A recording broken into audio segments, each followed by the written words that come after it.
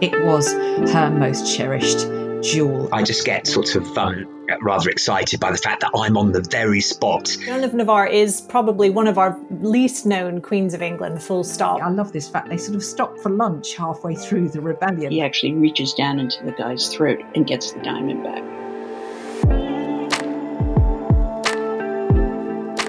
Welcome to History Gems, where we've got a really super exciting episode lined up for today.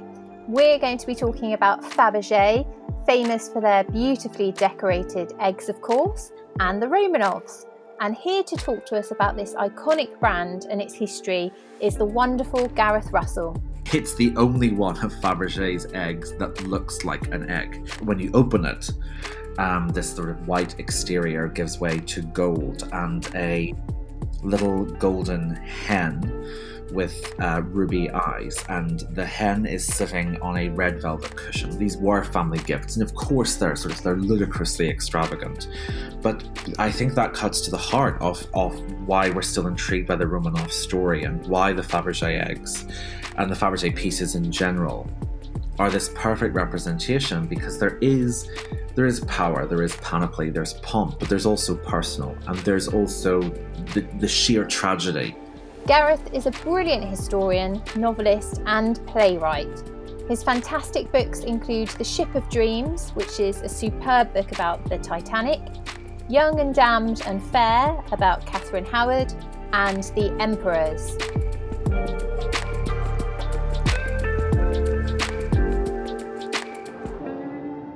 Hi Gareth, welcome to History Gems, and thank you so much for joining me today. Oh, my pleasure, Nicola. Thank you so much for having me. It's a real privilege, and I'm so excited to talk to you because you are so prolific in so many areas, and I'm really, really looking forward to learning today about the Romanovs. And we're going to be talking today about Fabergé, who most people associate with the famous eggs. And they are inextricably linked with the Romanovs, the Russian imperial family. But before we come to that, are you able to just start by telling us a little bit about Fabergé? Well, as you say, he is associated sort of inextricably with the Romanovs. And I think part of that is that the Romanov story in modern culture is really kind of a crucible of splendor and sorrow. And so in that sense, Fabergé created some of the most splendid and glittering pieces of jewelry. But some people are sort of intrigued by his name. Fabergé is not a Russian name, but he himself was Russian. And the family were sort of swept across Europe by the tides of history. They were originally Huguenot French. And like many skilled artisans, they had to leave, or they felt they had to leave France after King Louis XIV cancelled the Edict of Nantes that had given French Protestants sort of parity of esteem with Catholics in the 17th century. And so a lot of very skilled artists and people very valuable to the French economy really left. Some went to the north of Ireland. Quite a lot went to England, but some, including the Fabergé family or the Faberge family, they added the fancy acute later. They went eastward, and they ended up in sort of the German speaking province of Livonia, which is now Estonia, but was eventually incorporated into the Romanov Empire. So they were they had a mixed ancestry. That had sort of taken them through France, Germany, the Baltic states. But his father, Gustave, founded the House of Fabergé, which is really kind of the center of their business in 1842. And Peter Carl is definitely the most famous of the Fabergé sort of master craftsmen. As you mentioned, the eggs are the most famous, and it was Peter Carl who created them. And he was born 4 years after his father set the company up, which means that he really was born into this. The family had been jewelers and craftsmen, as I've said, for years, but it was Peter Carl who took them on this remarkable upward trajectory. And the turning point seems to have been, we're sort of, as you know, Nicola, the Hermitage collection is one of the most famous in the world. Yeah, beautiful. It was then. And actually, the House of Fabergé was originally contracted by the Romanovs to sort of do upkeep work on the Hermitage pieces, particularly some of the antique pieces. Ah. And in 1882, Peter Carl and the House of Fabergé were asked to attend the Pan-Russian exhibition in Moscow. And this is probably the point where the career really takes off. The Pan-Russian exhibition of 1882 was particularly important for the Romanov monarchy. It came at a very difficult time. It was less than a year after Tsar Alexander II had been assassinated in a bomb attack by an anarchist. So obviously that really had struck right to the heart of the imperial family, but it also signaled a massive change in direction and tone by the monarchy itself. Alexander II had been nicknamed the Tsar Liberator. He seemed to be much more sympathetic to moderately liberal causes. And his murder brought his son. Ironically, the revolutionaries had sort of hoped to usher in a much more radical period, but by killing Alexander II, they in fact paved the way for his ultra-conservative son to become Alexander III. And Alexander III really was regarded as, a total hero by Russian nationalists and Russian conservatives. And so the Pan-Russian exhibition really was about showcasing this new, more nationalist, more insular, more conservative direction that the monarchy was choosing to proceed down under Alexander III. And he took a great interest in it. And one of the pieces that the Hermitage had allegedly wanted to lend for the exhibition, but there were concerns that it was too fragile to transport from St. Petersburg to Moscow, was a 4th century BC sort of Scythian gold bracelet. Oh, wow. And the House of Fabergé made a replica for the exhibition, and Alexander III saw it. And he was so impressed that he said he couldn't tell the difference between the real one and the copy that they had made. And so Peter Carl Fabergé was sort of brought in more closely to regular contact with Alexander III and his family, and was made sort of a purveyor to the court. And not long after that, the contract for the first egg was placed. So that's sort of a potted history of the family, and then how they ended up how they initially became so close to the Romanovs. And that's absolutely fascinating and completely amazing that the Tsar was so impressed by this piece that Fabergé had created and likened it to this original piece that you've just described. Was it a royal tradition among the Romanovs to give one another jewelled eggs? It wasn't necessarily a tradition solely within the Romanovs, but it did spring from a tradition at the Russian court. So the Russian Orthodox Church, technically within Christianity in general, Easter is supposed to be the main festival. And certainly in liturgical terms it is, but generally speaking, in Western Christianity, Christmas is celebrated much more, as we know, more widely than Easter tends to be. That is not generally the case in Russian Orthodox Christianity, and certainly it wasn't in the 19th century. The 40 days of Lent were really strictly adhered to, and so the moment when Holy Week arrived and Easter was celebrated was a big moment.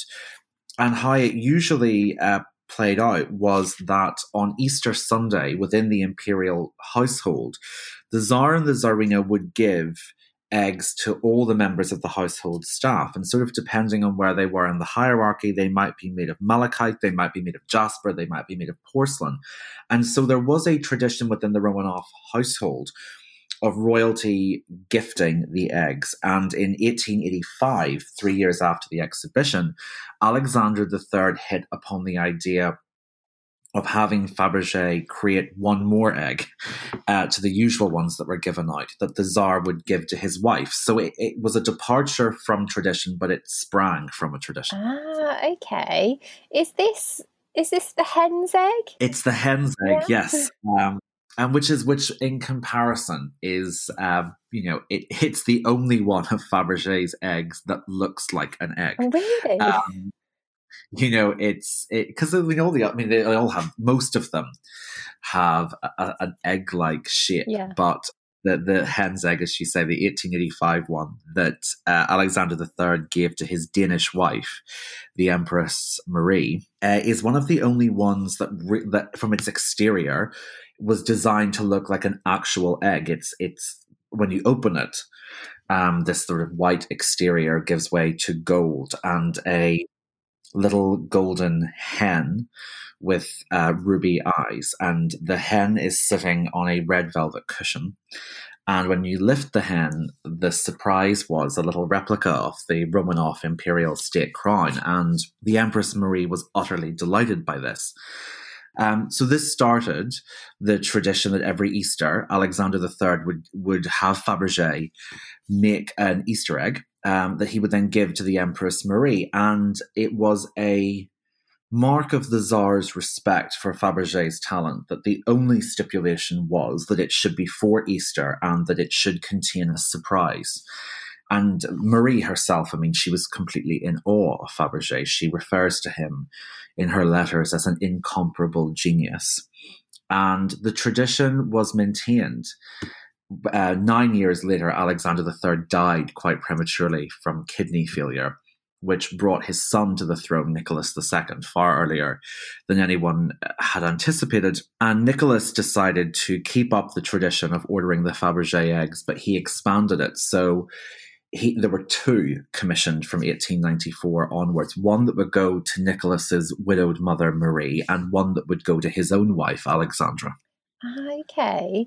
And in terms of, so you mentioned the surprise. So did the Tsar have any input into the surprise, or was that completely left to Fabergé's imagination? From what we can tell, it was completely left up to Fabergé.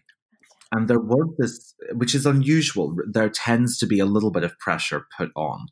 And according to Fabergé's granddaughter, Tatiana, and to multiple other sources, including from the Romanovs' papers themselves, they did not know what was coming. And actually, for the Tsars, they quite liked it. I've always wondered, was there a bit of a risk that he would get it wrong? Yeah. But he never seems to have put it wrong. He was, as the Empress Marie said, an incomparable genius. That's incredible. And I think the result of this royal patronage for Fabergé is that he is at some point made the official supplier, if you like, to the imperial court. Is that right?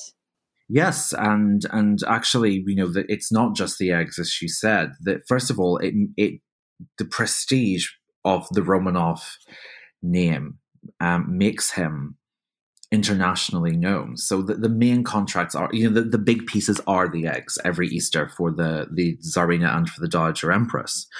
But he's also doing things like the Empress Marie, her favorite pet parrot dies, and so he immortalizes the parrot in a carving of jade. There are parasol handles done. Some Russian aristocrats ask for bejeweled bell pushes and buttons to summon their servants, and they're little miniature eggs that the Empress starts to wear in her necklace, to wear in her necklaces for Easter. So there's a lot, and the Romanovs also tend to commission him to convey their esteem. So because his name is so associated with the court, if an outside body receives a gift from the Romanovs through Fabergé, it's a sign of how highly the imperial family thinks of them. So for instance, you have the Dowager Empress Marie in, I think, 1908. She commissions a huge silver punch bowl for the 250th anniversary of a Guards regiment that she is the sort of honorary colonel-in-chief of. And that's a real sign of just how devoted she was to this regiment, etc. So it has a utility to the Romanovs, as well as giving them splendid gifts within the family. They can use Fabergé to show which causes and organizations they're particularly devoted to. this must, even though it's obviously a huge compliment to his abilities and brings him great prestige, there must also be a huge amount of pressure on him, fulfilling all of these grand commissions as well. There was, and he was not a man to mince his words. He apparently could, to use a slightly modern comparison, there's a touch of, people like Miranda Priestley from The Devil Wears Prada to Fabergé. He's not the softest going boss or the jewelers and the craftsmen who are brought in, because, as you say, the output is enormous, and Fabergé really does have to concentrate personally on the main pieces. And workers at the House of Fabergé say, he would summon you to berate you if the sketch wasn't good enough. But to give him credit, he was as harsh on himself. There was once more than once, he allegedly sort of tore verbal strips from a jewelry designer for a sketch that he just said wasn't good enough and wasn't up to snuff, until the jewelry designer found the original sketch and proved it was actually Fabergé himself who'd done it.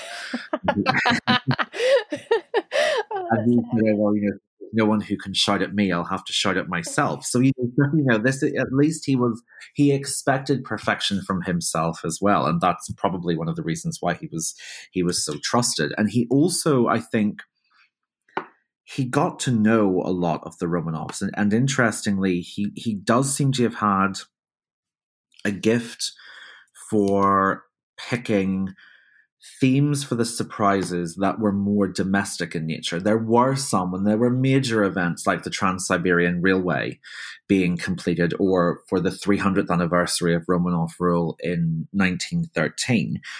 Certainly, he does seem to have, picked out the more political things, little miniature trains inside the egg, or multiple portraits of Romanovs over the generations for the anniversary.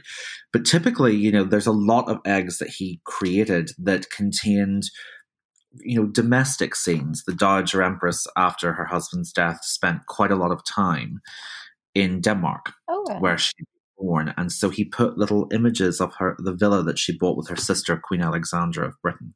He put that inside. One time he put a model of her private yacht, and the one that she seems to particularly have loved was a model inside of the Gatchina Palace, which is where she and Alexander III had raised most of their children. And this kind of this ability to merge personal domestic bliss with the glitter and sparkle of jewelry meant that Marie also took to sending Fabergé gifts to her mother, Queen Louise of Denmark, and to her brother-in-law, the future King Edward VII of Britain. And it meant that Fabergé acquired a very high-profile, very wide-ranging international clientele. So there was method, and there was behind the sort of this artistic output. And in that way, I think he was sort of the precursor to the haute couture fashion houses that we see, that it's not just the output, but it's who you're sending them to. It's who they're seen with and who they're associated with. And the fact that it's more or less associated with most of the great royal families of Europe means that, of course, everyone, the who's who, wants to be seen owning it and wearing it. And that's when you start to see things like these extraordinarily beautiful cigarette cases that he's famous for. And he also moves at the time. Some of them, there's a gorgeous blue enamel one with a sort of, I think, a diamond serpent crawling over it. And that's much more Art Nouveau. It's moved on from the more Victorian styles he started with. So he did keep his finger on the pulse of what was happening throughout the world of high society, and also the changing world of art and taste. So he kept himself current really right the way up to the revolution. That's so fascinating. And I mean, you've touched on this already, but this idea that the patronage that he receives from the imperial court gains him this worldwide fame. And I think, doesn't he also make commissions for other people? I mean, I think I read somewhere, for example, that he'd done some work for the Duchess of Marlborough as well, maybe. Yes, she did actually.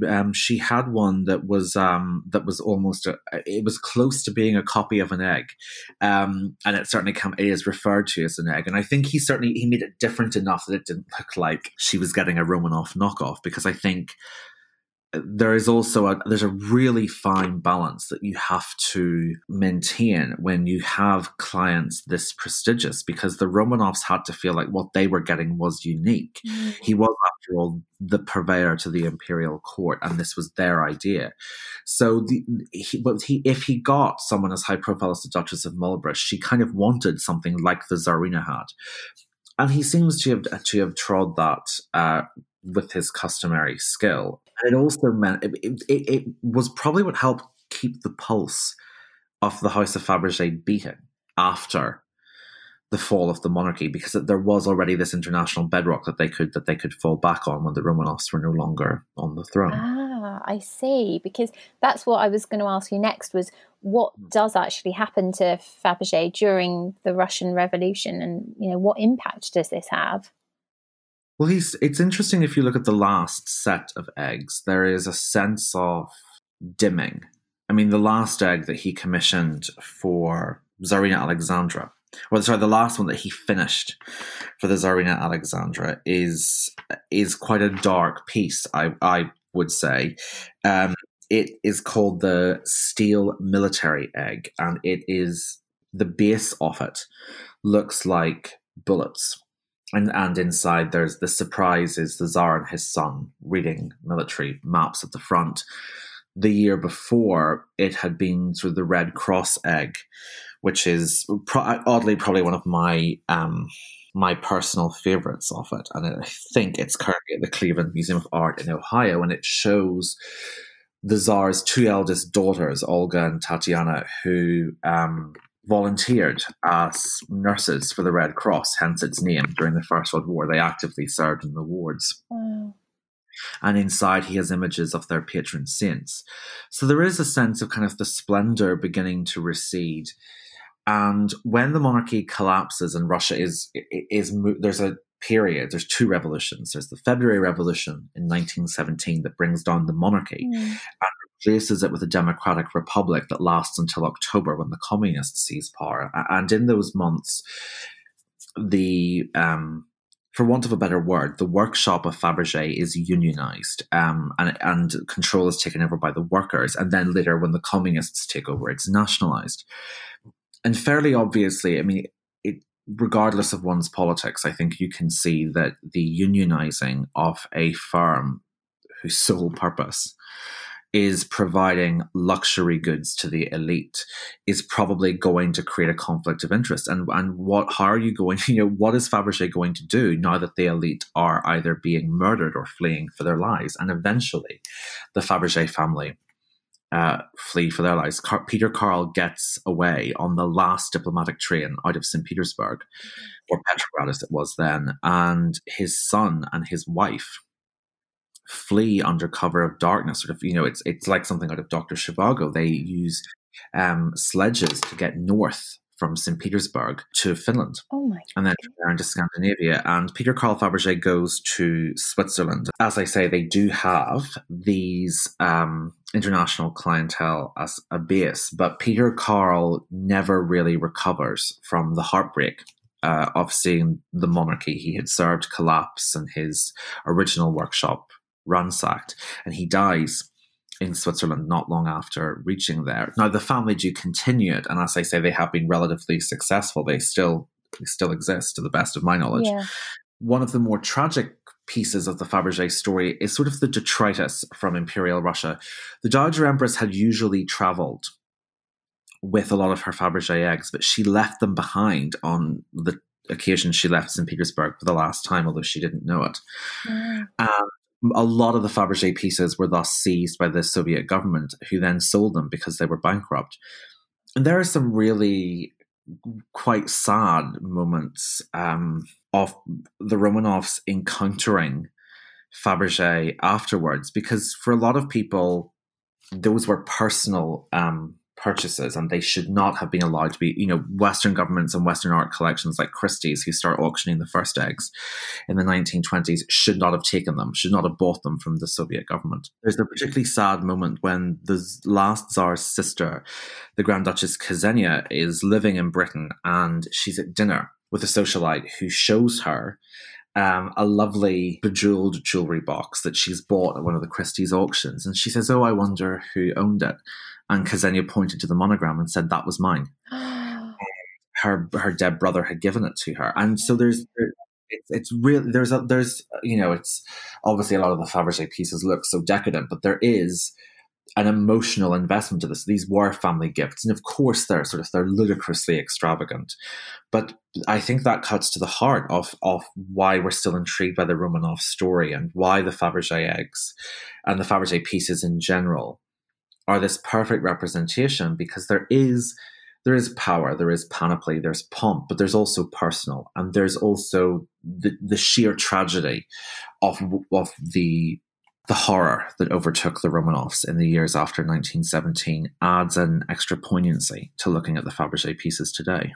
It really does. And I feel quite moved listening to that, because I hadn't appreciated that before or thought of it in that way. But you're so right. That just sounds really quite tragic, thinking about, the fate of these eggs and these pieces as well. And I think, am I right in saying that I think that there are 57 eggs that survive today? Is that right? I think your hesitation is correct, because there's always the question mark of, are there other ones that we just don't know about? Yeah.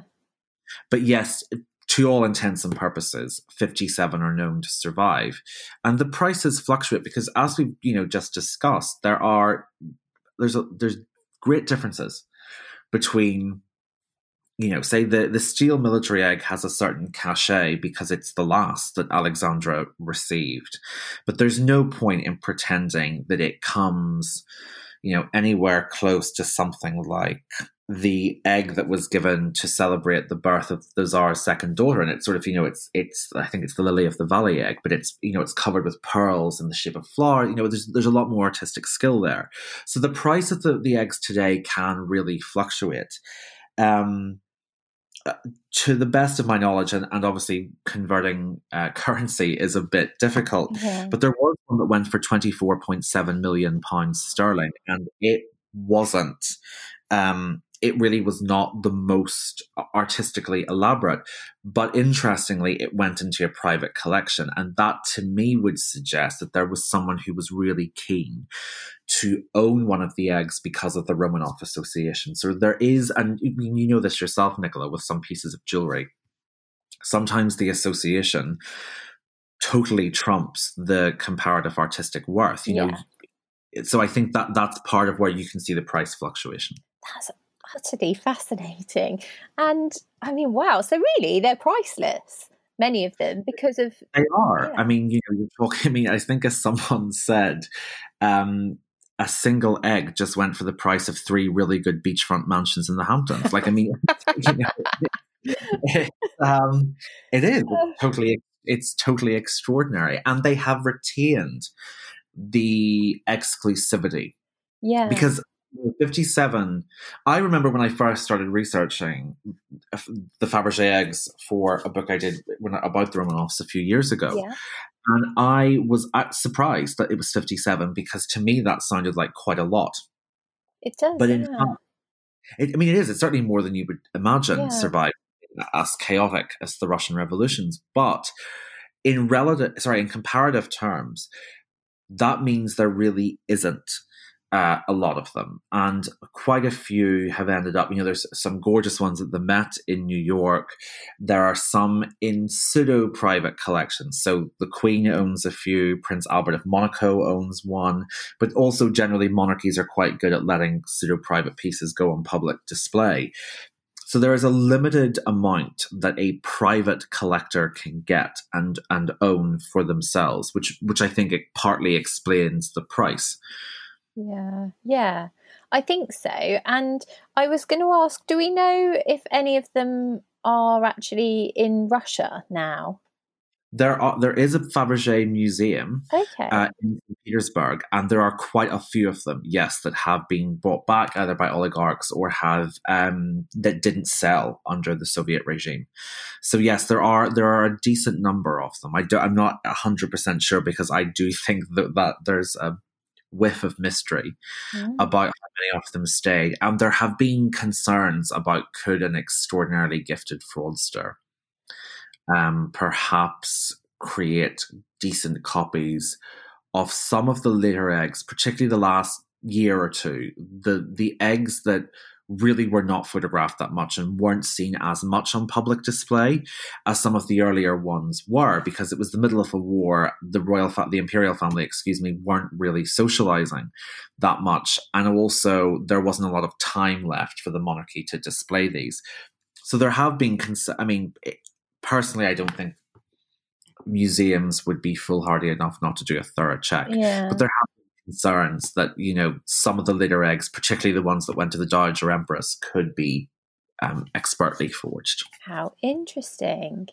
And the other thing I was going to ask is, I think then at some point after Fabergé died, and you mentioned that the family continued with the business, but I think at some point it was sold, wasn't it? And I think that the trademark has since been sold several times.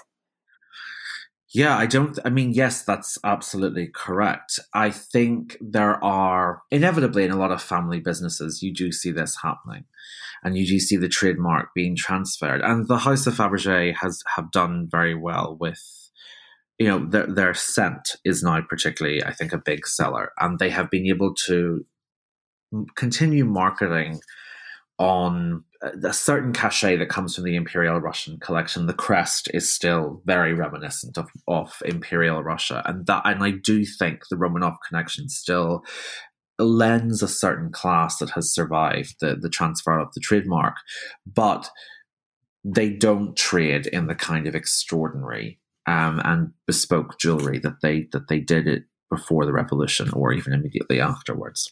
I think that's a bit of a shame in some ways. I think actually a lot of people would love to own, something in that ilk with the Fabergé name on it. I personally think there would still be people who would want that name, and if it was up to the right level of skill. Yeah, I completely agree. But it has been absolutely fascinating hearing about Fabergé and the Romanovs, and how his jewelry business did become the largest in the world at one point. So thank you so much, Gareth, for sharing your knowledge and expertise with us today. What I would also like to ask you is if you are able to tell us anything about what you're working on at the moment. Sure. Well, I'm currently working on a book called The Palace by the River, which is a history of Hampton Court Palace, but really the people who've lived there. So trying to tell the story sort of as an arc of the British monarchy. So a different room and a different person each decade and each chapter moving forward. That sounds absolutely fantastic. And I, for one, definitely cannot wait to read that. Are you able to tell us when that's going to be released? It's looking like it will be sort of early 2022. Fantastic. And very, very finally, for listeners who want to find out more about you and your work, where can they find you? They can find me on Instagram, _Gareth Russell, or they can go on to Facebook, and my Facebook page is Gareth Russell, author and historian. So you can check out either of those, and I try to post regularly with bits of historical information and on this day, and I welcome sort of communicating with readers on those platforms. And I can confirm that your posts are always very interesting, and I always very much enjoy them.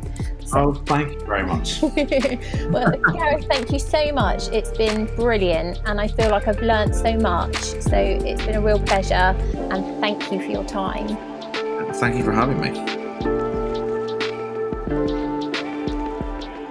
All of Gareth's books are available to purchase in all good bookshops, and I can very highly recommend all of them. Thanks so much for listening to today's podcast, and I will be posting some pictures of some of Fabergé's surviving pieces on our social media pages. So you can check those out on the @HistoryGemsPod page on both Instagram and Twitter. If you enjoyed this podcast, please press subscribe and leave us a rating and review. And remember to tune in for the next episode of History Gems.